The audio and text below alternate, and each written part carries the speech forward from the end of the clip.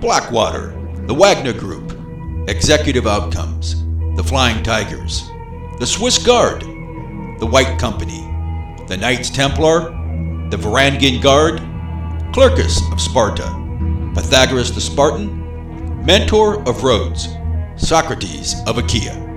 The list is endless. Mercenaries, guns for hire, soldiers of fortune, private military companies, private security contractors, dirty deeds, done not so dirt cheap. History is replete with privatized militaries. Call them what you want. They have been around for a very long time, and they are very likely not going away anytime soon. So you better get used to it, grow up, and accept it, or move to another planet. Because these days, in this world, folks, money trumps everything. And like it or not, wars are good, very good, for business. And pandemics, as if the only pandemic being hyped is an actual thing. Folks, epidemics and pandemics have been around for as long as mankind. The only thing hurting anyone is the pandemic of the ignorant, the gullible, and the blindly obedient. Furthermore, history tells us that more people are enslaved and killed by such means as greed, corruption, oppression, and tyranny than by any other means. Money, profits, and propaganda. Call it psychological operations or call it psychological conditioning. You are being gaslit. So choose the red pill, remove your blinders, all of them, and take a good sensory inventory of what you're being told and shown to believe. Because here we go. Hello everyone, and welcome to another episode of Aconus, the Contractor's Life. Talking from the relatively insulated and bucolic rural foothills of northwestern Washington State, I'm your host, Scott Dresser. Life as a private security contractor in a hostile or a war-torn zone, or a non-permissive environment. It is a mixed bag of blessings. Some good, some not so good. All in all though, private security contracting is much the same as life. It is what you make it. The MENA region, or the Middle East, North Africa region. Lands of enchantment, lands of mystery, lands of the old ones and the ancient ones. Myths, legends, folklore. Maybe. If you believe what you read in the ancient and the holy texts, then you know that it's all centered around what we refer to as the MENA region, and primarily around the Mediterranean. You probably also know that to every legend or myth, there is a base of at least some truth. Alright, so that said, folks, let us pick up more or less where we left off in the previous episode. So, we are in the city of Baghdad, at least the general surroundings of it, right? Baghdad, Iraq. VBC, Victory Base Complex. Now, there are bases and FOBs and outposts, north and south, east and west, all over Iraq still at that time. There's a few of them that have kind of mothballed or they're not used so much anymore. But for the most part, they're all still there. I just happen to be on VBC. My first time to Iraq, and I think, as I said in the previous episode, it was quite an eye-opener, but it was also very refreshing. Very refreshing to be playing by big boy rules and to be working with, for the most part, professionals. So, what was it like as a private security contractor, a civilian, in other words, working on the ground, boots on the ground, on and around VBC during that time? Well, it wasn't quite as bad as it had been a year or two before that, or even years prior. But like I've said before, we did have our share of incoming. And incoming is typically indirect fire, whether it's mortars or rockets. It can be small arms fire or heavy weapons fire. So we had our share of that stuff. And there were the occasional booms, but not a lot of them. The ones that I was a part of, I've already mentioned in the previous episode. So to pick up with that, what it's like, I mean, so a daily thing there on the ground on that particular project that I was a part of, that was, I think it was Camp Victory. If it wasn't Camp Victory, it was the one next to it. Anyway, there was a group of camps up there that some of us know of that had special parameters, special missions, if you will. They weren't the only ones, but there were two of them up there. And so the daily grind, if you will, you get up whenever you get up. We had to be at our location or facility not later than 06 in the morning, because that's when the night shift got off. So we were working 12-hour shifts. And if I think I've mentioned this before, but that particular project, it was 3 on, 1 off. What I mean is 3 days, we worked 3 days, and then we got 1 day off. Conversely, the people working nights, they work 3 nights, they get a night off. Pretty sweet deal.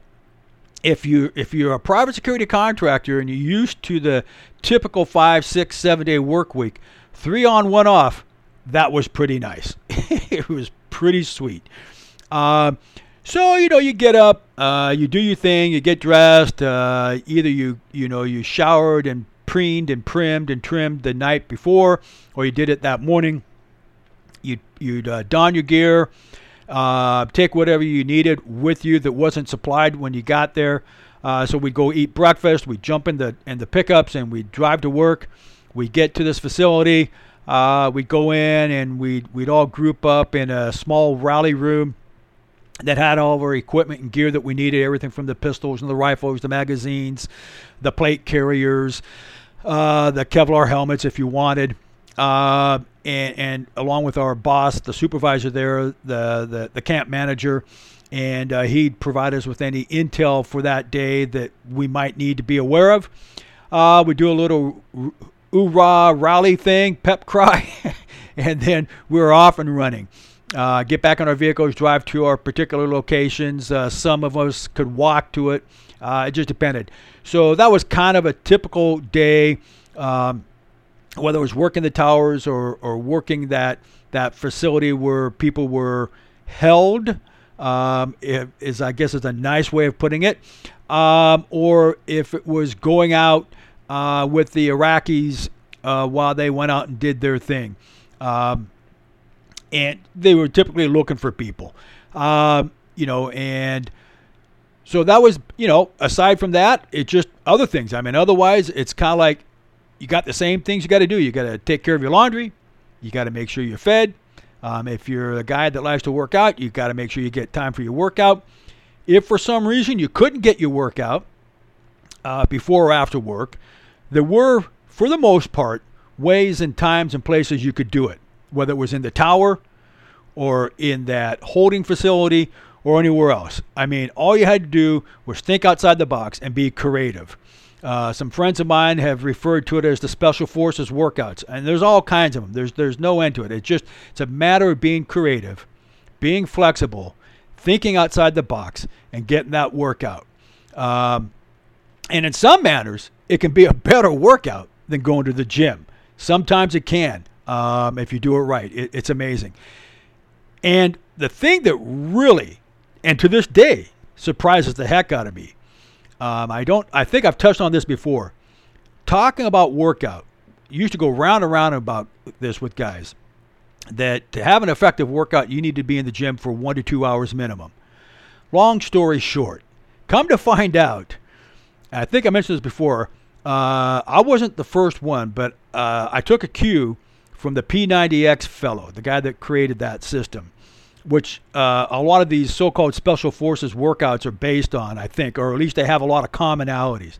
But the primary thing that I'm driving at is that your workout is between 20 and 30 minutes, so an average of roughly 25 minutes. So make it 20 minutes, 25, 30, whatever it is. It's very intense. You have a lot of stations that you're going to get to, and you've got the reps that you're going to do. You got it all laid out. And one of the magic things behind it is that you never take more than 30 seconds break between any of the stations. Okay, so the shorter that break, the better. But your break is never more than 30 seconds. So if you need a sip of water, if you need to spit your snooze, if you need a puff on your cigarette, a chug from your coffee, whatever. If you got to catch your breath, you got to stretch your muscles, whatever. Your break is never more than 30 seconds, and your workout is roughly 25 minutes. It can go 30, 20, whatever. Okay, but that was amazing.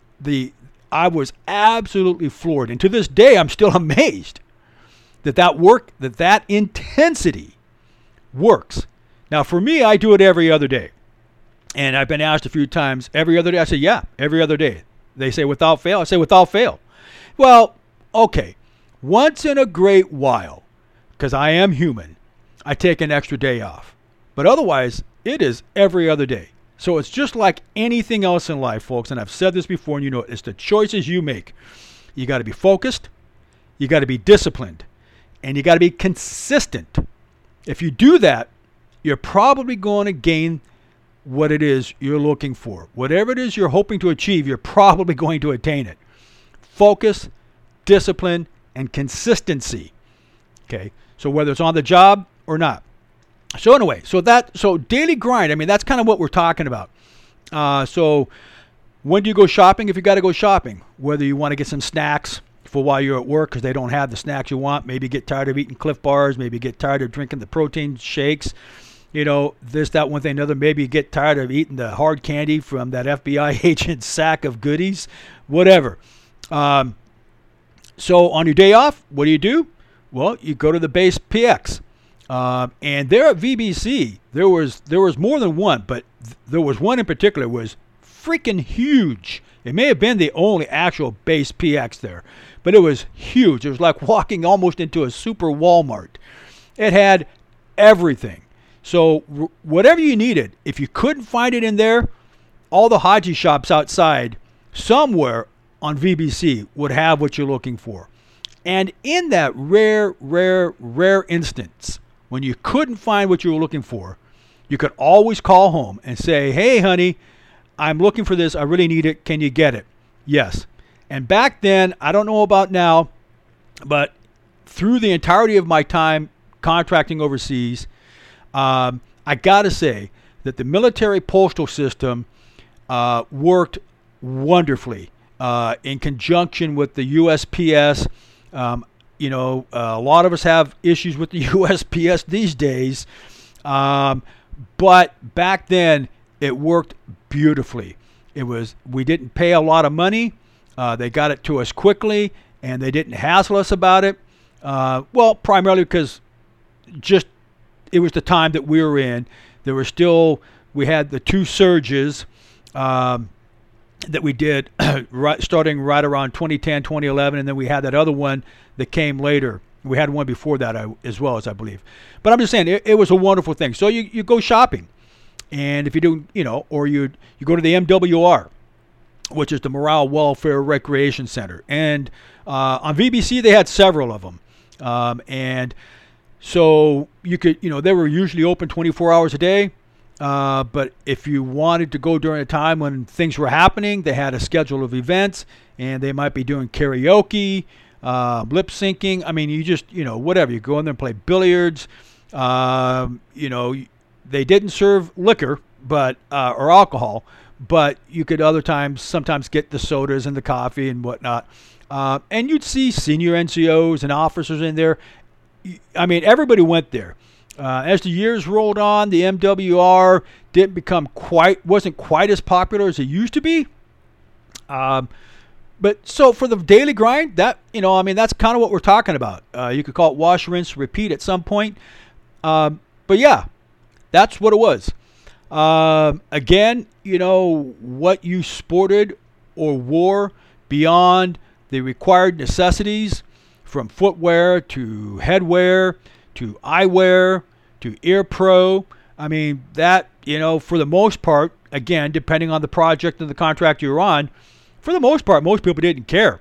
As long as you did your job. Show up on time at least, do your job, and don't leave until you've been relieved properly, because you might have an end time, but if that dude or dudette doesn't show up on time, you can't just take off. You stay there until you've been relieved. And that happened a few times, maybe more than a few times, even with me. So, private security overseas as a private security contractor is wholly different than private security here in the United States. Again, as I've said before, though, there are projects and there are contracts here in the United States that kind of sort of resemble and maybe even rival to some extent what we did overseas, but they're not the same. Okay, things aren't yet that out of control. It looks like we might be getting there soon, though. But private security contractors, as a whole, are pretty professional, squared away people.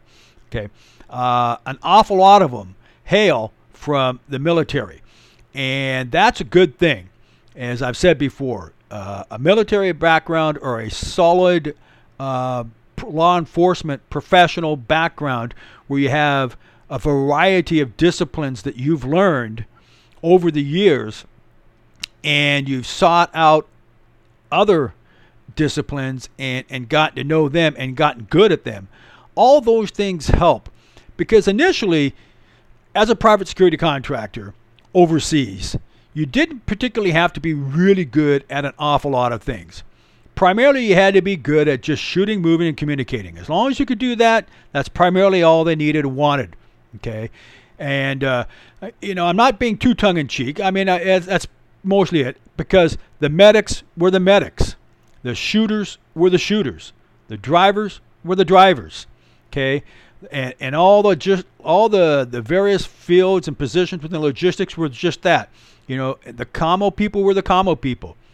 Now, as time goes on, you still have projects that have specialized slots. But for the most part, as time got on, especially as we got closer right around 2015, leading up to it, and then from 2015 on, and you can look at the job solicitations. They want a lot more out of the people now. They want them to be more capable and be able to do more than just one or two things and do them well. And one of the things is knowing a second language. You don't have to be well-versed in, that is, you don't have to be necessarily fluent in the language of the country you're going to. But they would like anyway, for you to at least have a basic knowledge of that language, at least a conversational level. Okay. They would also like you to have, and depends on which part of the world you're talking about, first responder, first person on scene, medical stuff. They would like you to have that kind of instructional training.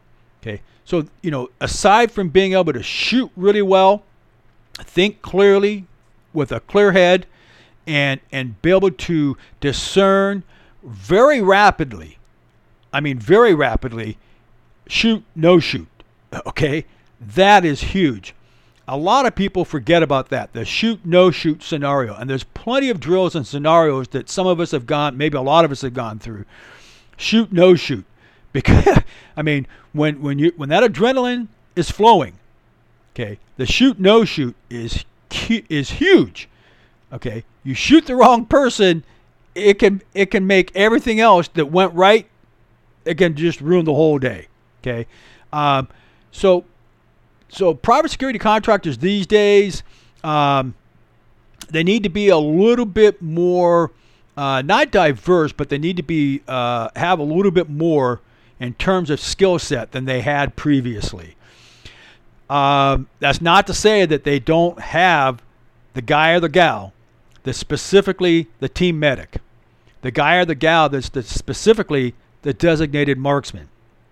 Okay, the guy or the gal that's the specific agent in charge, or the close protection agent for the principal. That's not to say that those people aren't designated, but chances are, these days, because of the drawdown that began years ago, okay, the people out there typically, or at least they should be, hopefully, are more diversely skilled in what they're able to do and do well. Now, I still hear that that's not the case, that the dumbing down of the requirements is similar in private security contracting as it is in the military.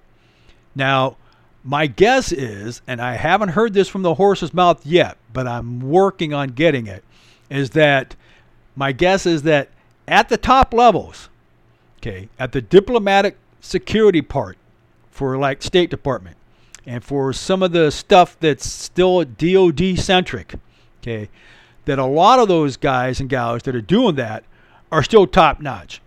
Because what people used to complain about, well, how do I get a job over there? I can't get in. I've applied 10,000 times and nobody ever responds to me. Well, okay, so maybe you're good at this, maybe you know that. But nobody knows you. Nobody knows who you are, okay?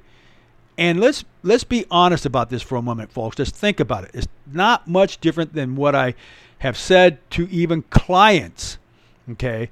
I want to work with known commodities.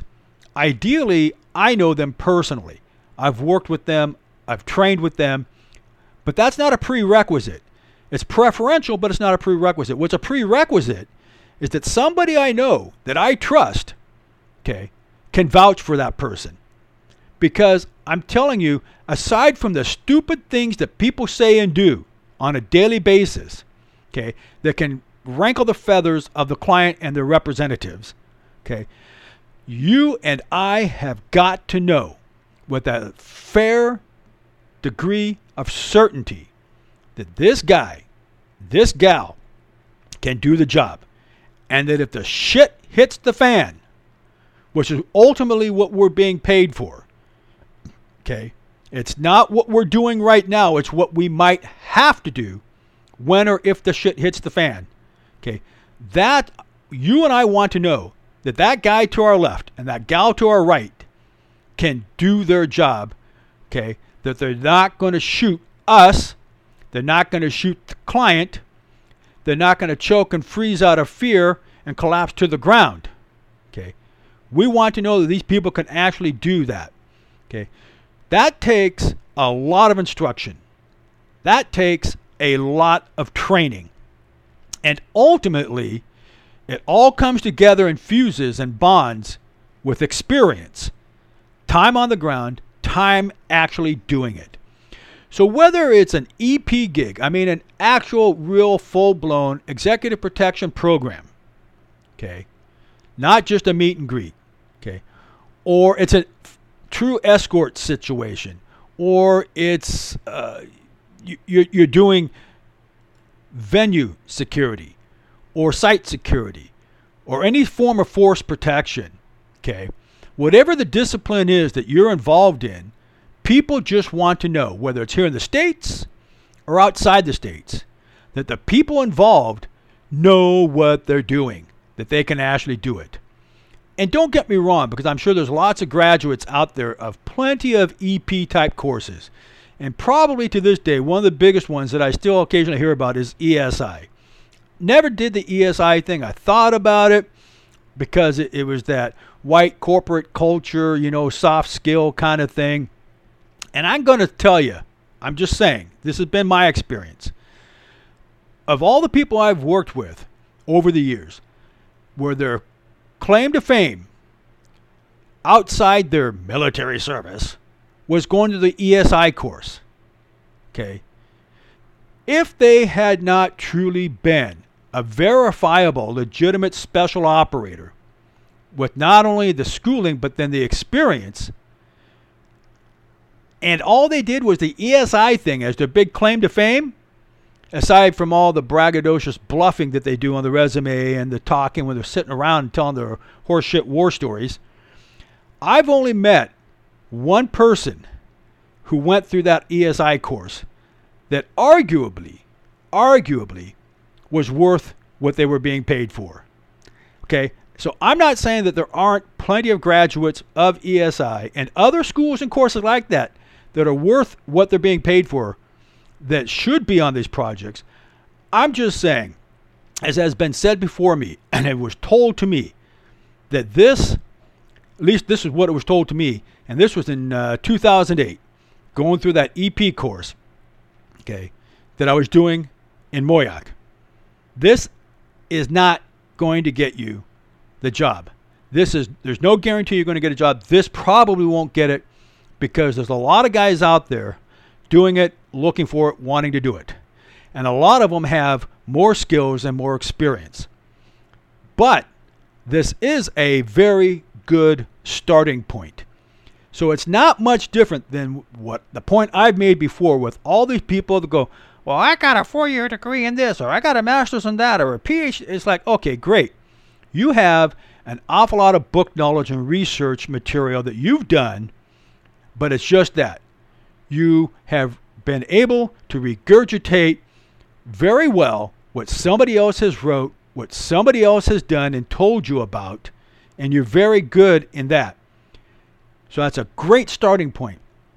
But until you put it together with experience on the ground for years, okay, you're really barking up the wrong tree when you go out there and try to tell other people how it should be done, okay, because it's all white paper garbage as far as I'm concerned, until and unless you've put in your time out there in the field, putting into practice all this white paper stuff that you're talking about, only to realize that a lot of times it just doesn't work. And when it does work, it doesn't work the way your white paper said it was supposed to work or should work. Just the way it happens. So, how does that tie in with private security contracting overseas? And while I'm at it, I suppose, because in the previous episode, I said there was a difference between overseas and OCONUS. And there is. However, they are frequently used synonymously. And to some extent, they can mean the same thing. But OCONUS is quite literally just that. It's outside the continental United States. So anytime you go outside the contiguous 48 states of the United States of America, what people typically see when they look on a map, okay, that is technically OCONUS. So whether it's Canada, strictly speaking, Alaska, Mexico, the Caribbean, anywhere outside the continental U.S. is OCONUS. Okay. Overseas is just that. Either across the Pacific or across the Atlantic, that's overseas. So they can be used interchangeably, but they are different. So even though this podcast is OCONUS, the contractor's life, it's almost exclusively overseas. Now, I did plenty of work here in the States as well. Still do. Because I hung up the gun, so to speak, as a former friend of mine who's up in Canada, who was I forget what they called it, but he was a student down here in America when we were in high school. But he's back in Canada, but he asked me one day, however many years ago, have you hung up the guns? And at that time I hadn't. I was thinking about it. But so that technically is the difference between OCONUS and overseas. But where I was going with that, folks, is that OCONUS or overseas, either way, it is OCONUS. Okay, so whether you're overseas or OCONUS, you're OCONUS. So there's nothing wrong with saying it. I'm just saying that there is distinctly, strictly speaking, a difference between OCONUS and overseas. So since I settled that, because I referenced it in the previous episode, I thought I'd better clarify that before it's too late. Because somebody's probably going to call me on that if they haven't already.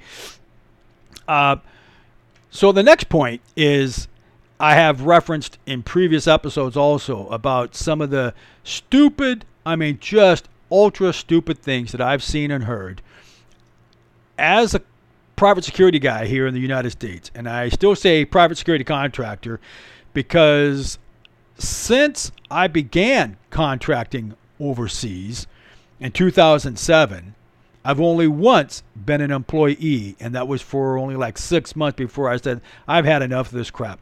Since then, so I don't know, somewhere around mid mid 2008, late 2008, early 2009, I've been private security contractor, OCONUS and here CONUS.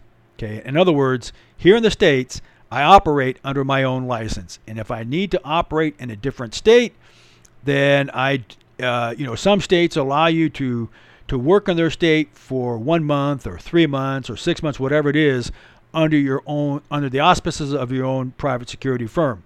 Others, they don't. It just depends on the state. So depending on all the particulars, I either do what I got to do to get registered and licensed in that state, or I just operate until my time's up and then I go back and then come back again when I can. But I'm just saying, as a private security contractor, that's the way I've always operated. 1099, W-9. And I've already hearkened on all the reasons why I think that makes a whole lot of sense. Okay. It just, everything from being able to be selective and say yes or no, to choosing the jobs that you want, who you work with, the equipment, the gear you do and don't use, and it really reduces the stress and the stupidity factors that you have to deal with.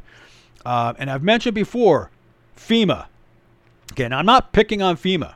I really am not, because the 4 projects that I've been involved with FEMA projects here in the States have all been great projects. And the people at the FEMA level, aside from personal and differences and our politics aside, they were almost always professional. At least the administrative people, the management people, the people in charge of doing things and getting things done were always top-notch, top-shelf professionals. So got along with them swimmingly. But it was almost always, again, the turds working on the ground. Okay, now they weren't all turds. Some of them were some good dudes. But almost all of them were just these high-strung, wannabe cops, wannabe military, Johnny Rambo stories. It got to a point, one in particular, I think I mentioned also in the previous episode, where my wife says, "I told you so," about that opportunity with Barack Obama. Okay, so again, set the record straight. I am absolutely no fan of the Democrat Party, and certainly no fan of Barack Obama. However, on this FEMA project, some of you might know or remember it. It was the Oso landslide here in Washington State. Okay. And the private security firm that had that contract got it by default because I don't remember how they got it, but they got it. They subbed it out to at least one guy that I know who called me and subbed it out to me. Okay, and you know how that works. They shave off this much and he shaves off that much. But anyway, it was enough for me. I said, yeah, okay, that's fine. But the long story short was I get there, and within minutes of landing there, my first day on the job, I was working nights, which was fine with me. Especially when I saw what was going on. I was like, oh my God, this is FEMA? Well, it wasn't FEMA. It was the idiots working for the security firm, providing security to FEMA. Now they weren't all idiots. There were a few good people, and one or two of them actually turned out to be women. Okay, believe it or not, there were 2 very squared away women. And I'll just mention the first name of one of them was Peggy. The other gal, I don't remember her name, but they were great friends. But almost everybody else, the guys, I mean, looked like tactical SWAT officers on a mission from hell. And it was like, my God, guys, come on. It's not that high risk here. Okay, we were there at the fire department. We had, because Barack was, and then when we found that Barack was probably going to come out there, we had Secret Service out there. We had cops out there, even when the Secret Service wasn't. It's like, guys, tone it down, okay? Because you got all these people from the communities, the surrounding communities, that are coming in for help from the federal government. We're not here to intimidate them. We're here to keep the FEMA people and the other entities safe and secure, and the properties and everything else. But we're not here to scare or intimidate the local people. I said, aside from it not being a high-risk scenario. So everybody just calm down a few notches. Take it down a few, okay? But a few minutes of arriving on the ground, my first night, there were 3 FEMA managers at various ranks. I think they were mostly from the East Coast, but I think there were 1 or 2 from another. Anyway, it was pretty obvious that to me, because as a squared away dude, whether you're in the military or private security contractor or any other profession, after a time, if you're squared away, people know that. And I've said that before. You know when you meet somebody who's squared away. Someone whose head is firmly ratcheted down on their shoulders. Their feet are firmly planted on the ground. They're not all high on themselves. They're not all jacked up on all this white paper garbage that Standard Security Model sells you and all the other media stuff that they sell you. I could tell they were relieved. All 3 of them came up and introduced themselves and shook my hand, and we all had a great conversation. All the other turds there on the ground were like, whoa, what the heck? What's going on here? Johnny on the spot. Johnny come lately. This guy's getting all the attention. Well, that's not what I was aiming to do, and that's not really what I'm trying to focus on. My point is that private security here in the United States is, as a good friend of mine by the name of Joey says, it's a joke. It really is. I can't tell you how many cleanups and how many times potential clients call me because the private security company that they've contracted with has totally screwed the pooch. It happens all the time.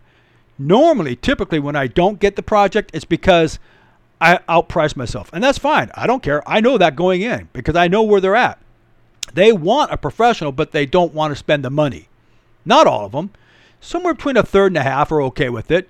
Or they say, okay, fine, whatever. That, we've been through this. We want to keep this thing straight. So, I don't know, a couple weeks into this thing, 2 or 3 weeks into it, we get word that Brock's coming out. Secret Service is sending their advance team out. We'll probably see them. I didn't see them until the morning before Barack arrived. Now, I sensed something, and some of you probably know what I'm talking about. You have that spider sense. You know when somebody's out there. Somebody's watching you. You can't see them. Most of the time, you can't hear them, but you can sense them. And I just knew it all night long. For 2 nights, there was somebody out there. Now, I almost, but I didn't. I almost, on a few occasions, went too far outside my AOR looking for this person. And then it's like, nah, calm down, Scott. We got to keep our focus on our mission right here. Okay.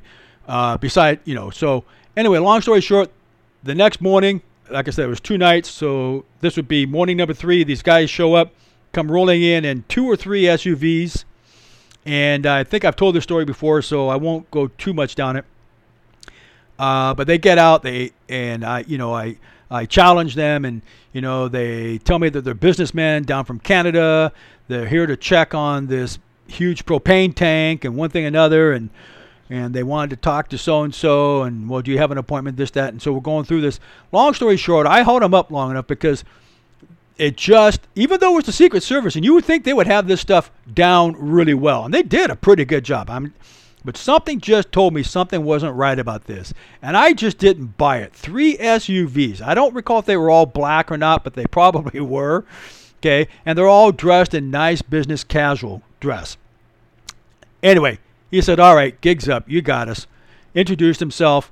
We have a nice conversation. Tells me that the president's going to be in here tomorrow. I don't remember what time, but it would be in the morning. Probably around 9 a.m., something like that. Maybe 10, who knows. He's going to be coming through. He's going to take a tour, and he's going to stop here, and he's going to give a little address. How would you like to have a meet and greet, shake his hand, and have a photo op with him? I was like, wow, really? He goes, yeah. I said, it's kind of like, you're shitting me. He goes, no, I'm serious. Wow. That would be quite an honor. And then there was that brief pause, and they're all kind of looking at me, and it seemed like it took forever. Finally, I said, I just don't agree with the man's politics. Another brief pause. Gotcha. So they moved on. I moved on. Told my wife about it. And like I said, she was like, wow, Scott, I know what you're saying and I know how you feel. But really, you had an opportunity to go meet the president and get a photograph with the president, and you said no. Yeah.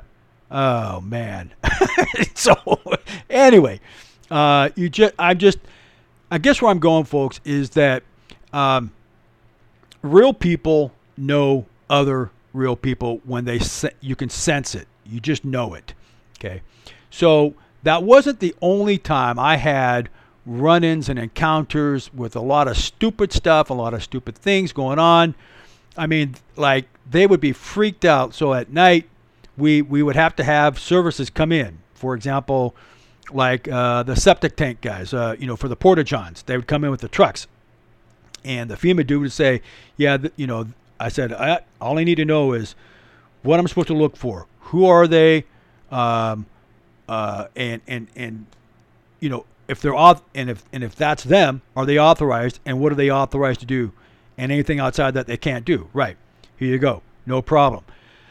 Guy rose up. The dude I'm with, standard security dude, is freaking out. He has absolutely no idea what to ask or how to go about this. I step in, take over, matter resolved. 5 minutes in and out, they're gone.